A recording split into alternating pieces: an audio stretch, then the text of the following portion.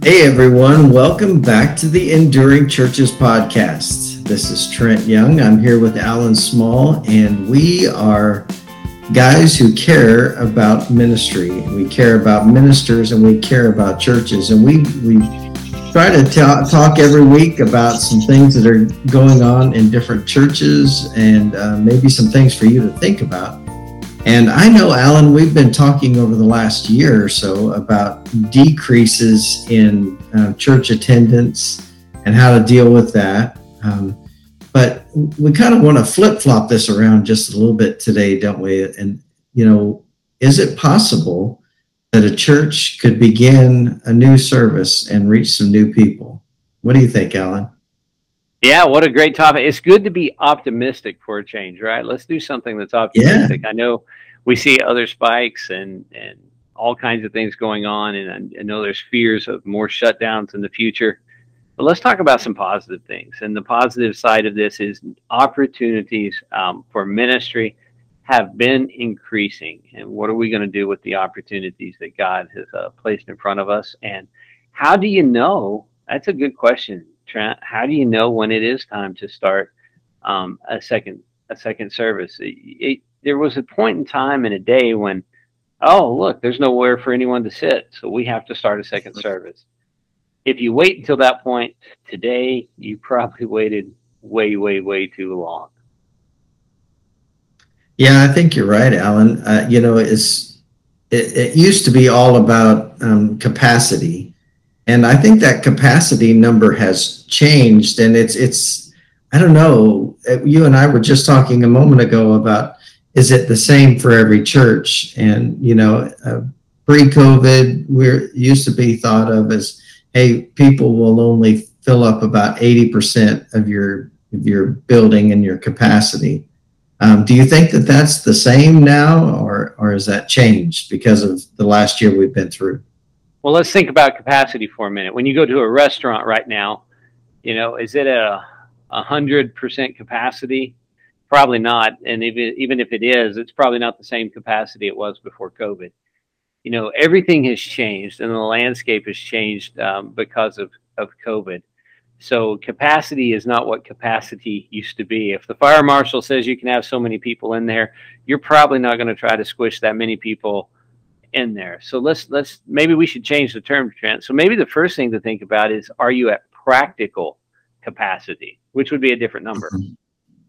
True. And we were also talking before we started recording this today that based on where you're at, location, larger cities, maybe your church is based in a larger city, that may be a totally different number or different feel than it would be where I minister to a lot of churches in rural settings. And it seems like people have a different attitude about COVID. And, there's still the worry about COVID, but it seems like it's different in different locations. Yeah, and it can be different based on the demographics of your congregation too. Is your congregation mostly younger? Is it mostly older? Is it more mixed? What's the makeup of your congregations? Probably a lot of factors play into it.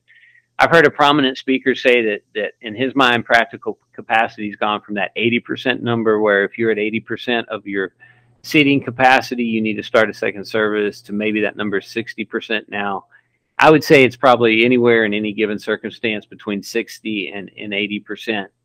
But whenever you are at that practical capacity, and I wish I could give you a firm number today, but I can't. But ask yourself, are people coming in and looking around and thinking there's nowhere to sit and looking frustrated? If that's the case, then you're probably getting up on that practical capacity number.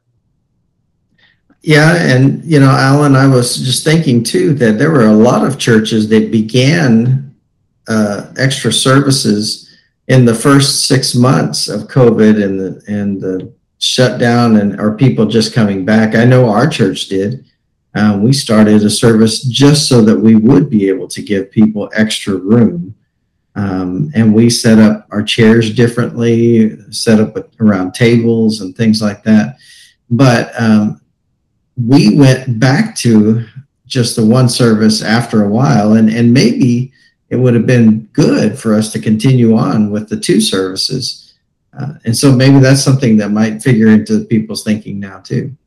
Yeah, that's a great point, because many churches did make that switch. So what's the rationale for going back to one? Think through all the possibilities there. So you're at practical capacity. Another reason you might want to add a second service is so you can meet a different audience at a different time. Mm-hmm. Yeah, we think about the people that are used to coming at whatever service time yours is, and it used to be, okay, 11 o'clock on Sunday, that's going to be church time. But there's a whole bunch of people that their work schedule doesn't allow them to come during that time. I used to meet every Sunday morning. I'd meet some people at the local gas station where I always stopped to get my breakfast burrito before I went to get ready for church. And these ladies, they're super awesome, but they were like, well, we don't get off until after church is over, so what can we do? And I was visiting with a lady here in the town just north of us the other day. She has a restaurant, and Sunday mornings she's prepping, she's getting ready. And so she does watch one of the local churches. She loves one of the local pastors, and she watches him every Sunday. So maybe starting another service time would allow us to reach to some of those people that couldn't come at 11 o'clock on Sunday. Yeah, so it just allows you to reach another audience. Maybe it's an early riser audience. Maybe in your community where you have a lot of early risers, and you could start an earlier service, or maybe it's a Sunday night service, or maybe it's a Thursday night service. Who knows? Who knows? Whatever it is. And who says that second service too has to be live and in person? That may be just a specific online service that is preached directly to people online. I was listening to a podcast, Trent, this week about our interactions online as pastors, and how some of them, it just has a different feel when you're talking to someone online versus when you're talking to a live congregation. And so many churches have now opted to create a special online service. And so you could make your online service you're always available anytime service that meets people who cannot come in person. Right. Well, and that gives you an opportunity to record your sermon and share it at a different time. And you're right, it is different when it's online. And there's a lot of especially our smaller churches, which we have a connection with smaller churches, and I feel like they think, well, this topic doesn't really apply to me. And I think it really does, especially what Alan just got through saying about an online service. It doesn't have to be Sunday at 11 at the normal time. Make it, a different day of the week, when maybe you've got a business in your community that everybody gets off work at a certain time on a certain day. 30 minutes after that, do your online thing, and be creative. Don't be limited by a certain day and time. Yeah, your church can have a bigger footprint than you ever dreamed imaginable today. And that's, you're going to reach people that other people can't reach, whether it's someone's family member, their cousin who doesn't go to church, but met you one time and connects, and they listen to that church service because they'd never found one in their own town that they like. And we could say that, well, that's not good. They need to connect. Well, maybe they do, but you're who they're connecting with right now. So let's leverage those for the good that they can accomplish. So you can meet a different audience at a different time. Sometimes people will start churches because they want to create a new worship feel or a new worship style in a service. Trent, I know you've seen that. Oh yeah, there was a pastor in Oklahoma that I was good friends with, or still am good friends with, I hope. And they did that. They had 3 services. They had a traditional service, which was more based around hymns, the traditional music, I guess you could say.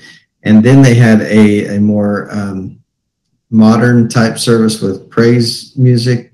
But then they also started a third one that was based around bluegrass. And they had a group of guys that loved to play bluegrass music in their church. And they found this was a great opportunity to give these guys a chance to use their gifts. And it reached a whole different group that they never expected. And that third service ended up having some of the best attendance of any of them. Hey, you bring out the banjo, you got a crowd, that's for sure. So that's right. I think that it's a good thing for the most part. I understand the reasons and I understand the rationales, and I've seen that. I know many churches have started a second service to add in usually a contemporary service where there was no contemporary service. I've seen it go back the other way in rare occasions, but I've seen that a lot. But I do think there's a question I would caution to ask on this one. And so this is Alan's caveat. And so Trent, you can kind of give your thoughts on this, but I wanted to just share this as a question. My question to pastors who start for this reason, though, are you trying to avoid conflict, or are you looking at an opportunity to meet needs? And my take on that is, if you're just doing it because you don't want to deal with the conflict, then to me, that's not a good enough reason.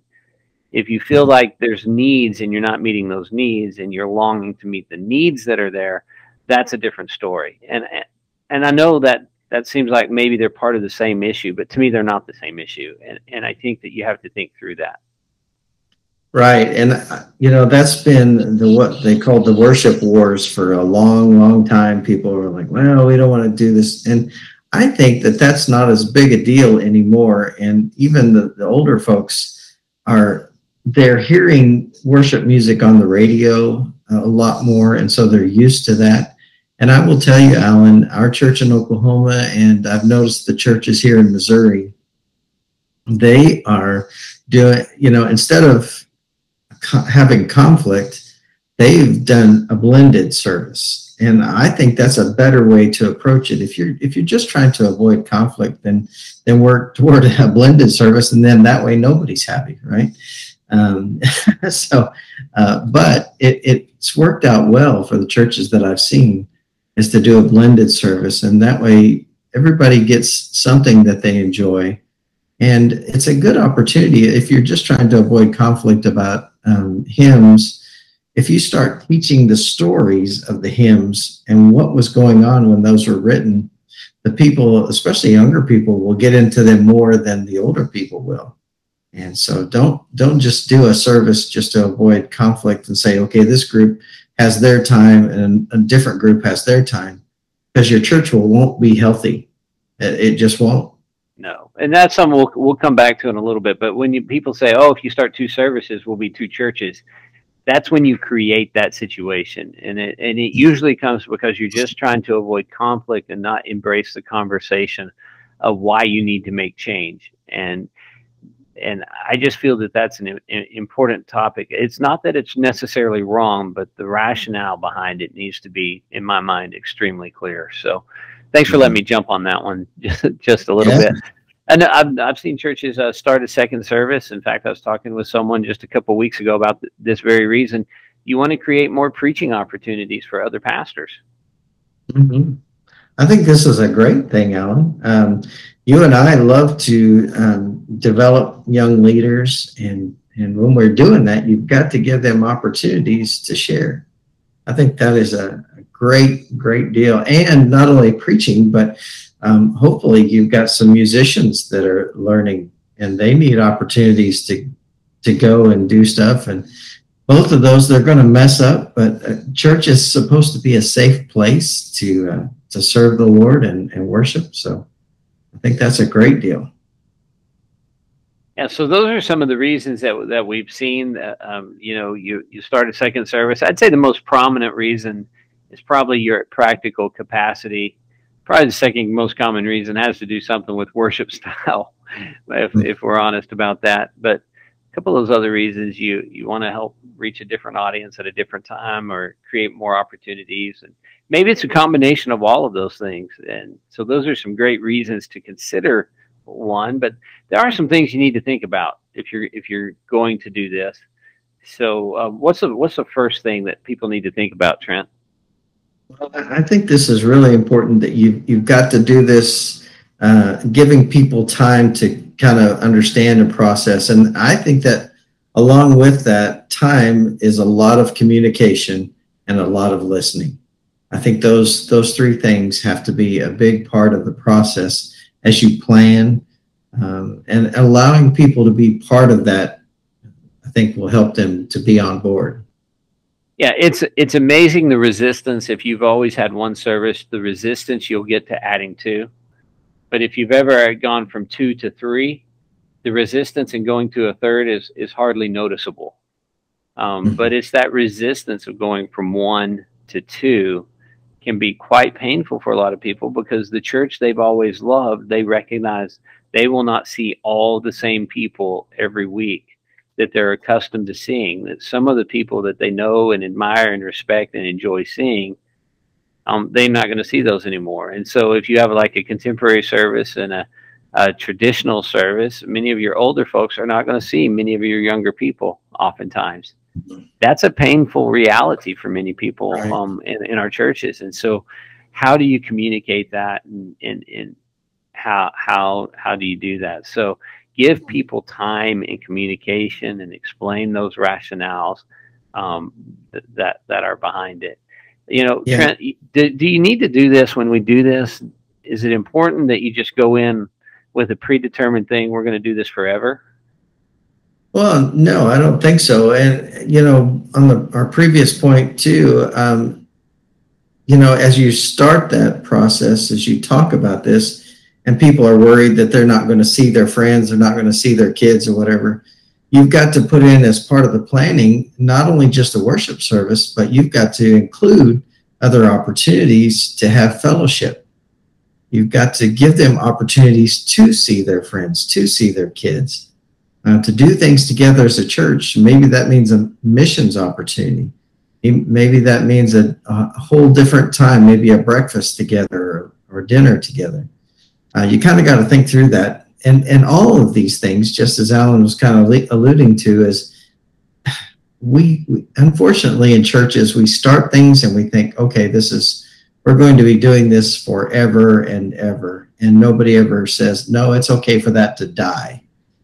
So it's okay for you to start something and say, hey, we're going to do this for 6 months and see how it is. And we're going to evaluate. If it's not good, then we don't have to keep doing it. So I think a trial basis is a good thing. Yeah, you need to try it long enough to really get a good feel for it. You may try something for 3 months in the summer, but even 3 months in the summer is probably not a long enough trial to really get a long-term feel, because you need to go through non-summer months with something. So whether it's 6 months or a year, give something, some kind of like trial effort, and say we can always change. We don't have to stay with this, but let's try this. And I've always been of the mentality, I'd rather try and fail than never try at all.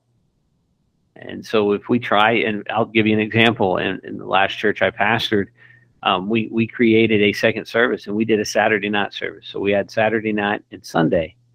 But then when we had more education space, we wanted to concentrate on our Sunday morning education. So we moved the Saturday service back into Sunday. Well, there were some people I just couldn't help them out because we were only doing Sunday then. And so I lost some in that process, and I gained others in the process. And that was hard, and that was actually kind of painful, but you have to think through it, because we were not at a point where we could do 3. And that's the other thing you have to think about. Do you have the volunteer team needed to carry it out? It is not just a preacher getting up and preaching. There is a lot more that goes into it than that. Yeah, and you've got to realize, take stock, make a list of all the people that are involved on a Sunday service, or whenever your service is. Just make a list of all the jobs that have to be filled and all the positions that need somebody there, and then say, okay, can I realistically do this and gain new people? Because you don't want to just tell your people that are doing the job currently, okay, now I'm adding to your position. You've got to also do this second service or this third service. I don't think that's fair to them, and you're missing the opportunity to get some new people involved in that too. So, you got to make sure, that count your costs before you start building, and include that as part of the conversation. So those are some things you do need to think about. We just mentioned that the volunteers. Make sure you've got the volunteers. Try it out for a trial basis. Take it out for a spin, see how it drives, and all that stuff.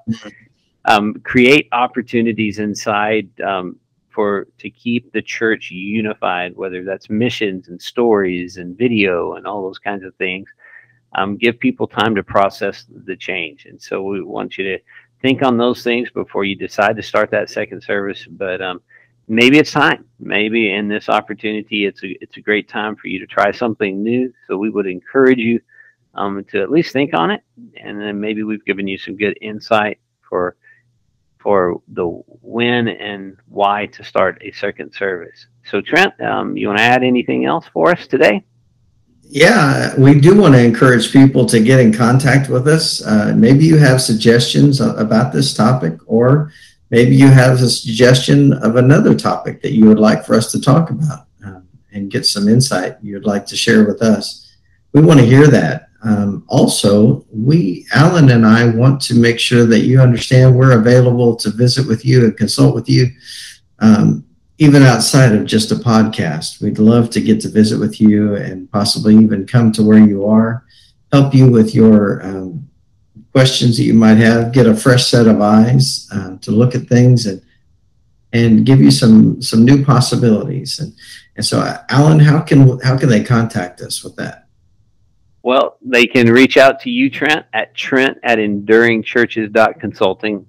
They can reach out to me at alan@enduringchurches.consulting, and that's just like it's spelled on the podcast, ALAN. And they can also catch us at enduringchurches.com or .consulting. They can reach us. They can reach us on our Facebook page at Enduring Churches. So we're trying to give you enough ways to get in touch with us that you can do that. I know we've got some suggestions on things that we can add in to our guest bags, some things like magnets and some other things. So thankful for the comments that we received on that. We'll try to put those on our Facebook page so you can see those. But we want you to reach out to us. Please let us know how we can help you and your church endure. That's what we're all about. And we want to thank you for taking time to join us. We've got some exciting things coming up as we get settled into our new positions. The cool part for us is we're now in the same time zone, so that's going to help us a lot. It is already. Anyway, well, thanks for joining us. Thanks for joining us, Trent. Go ahead and finish that out. That's what I was going to say, Alan. Don't be stealing my line. No, I'm excited that you've taken time with us today. We value your time and your attention. And if we can do anything for you, please don't hesitate to get in touch with us. God bless, and I hope you endure.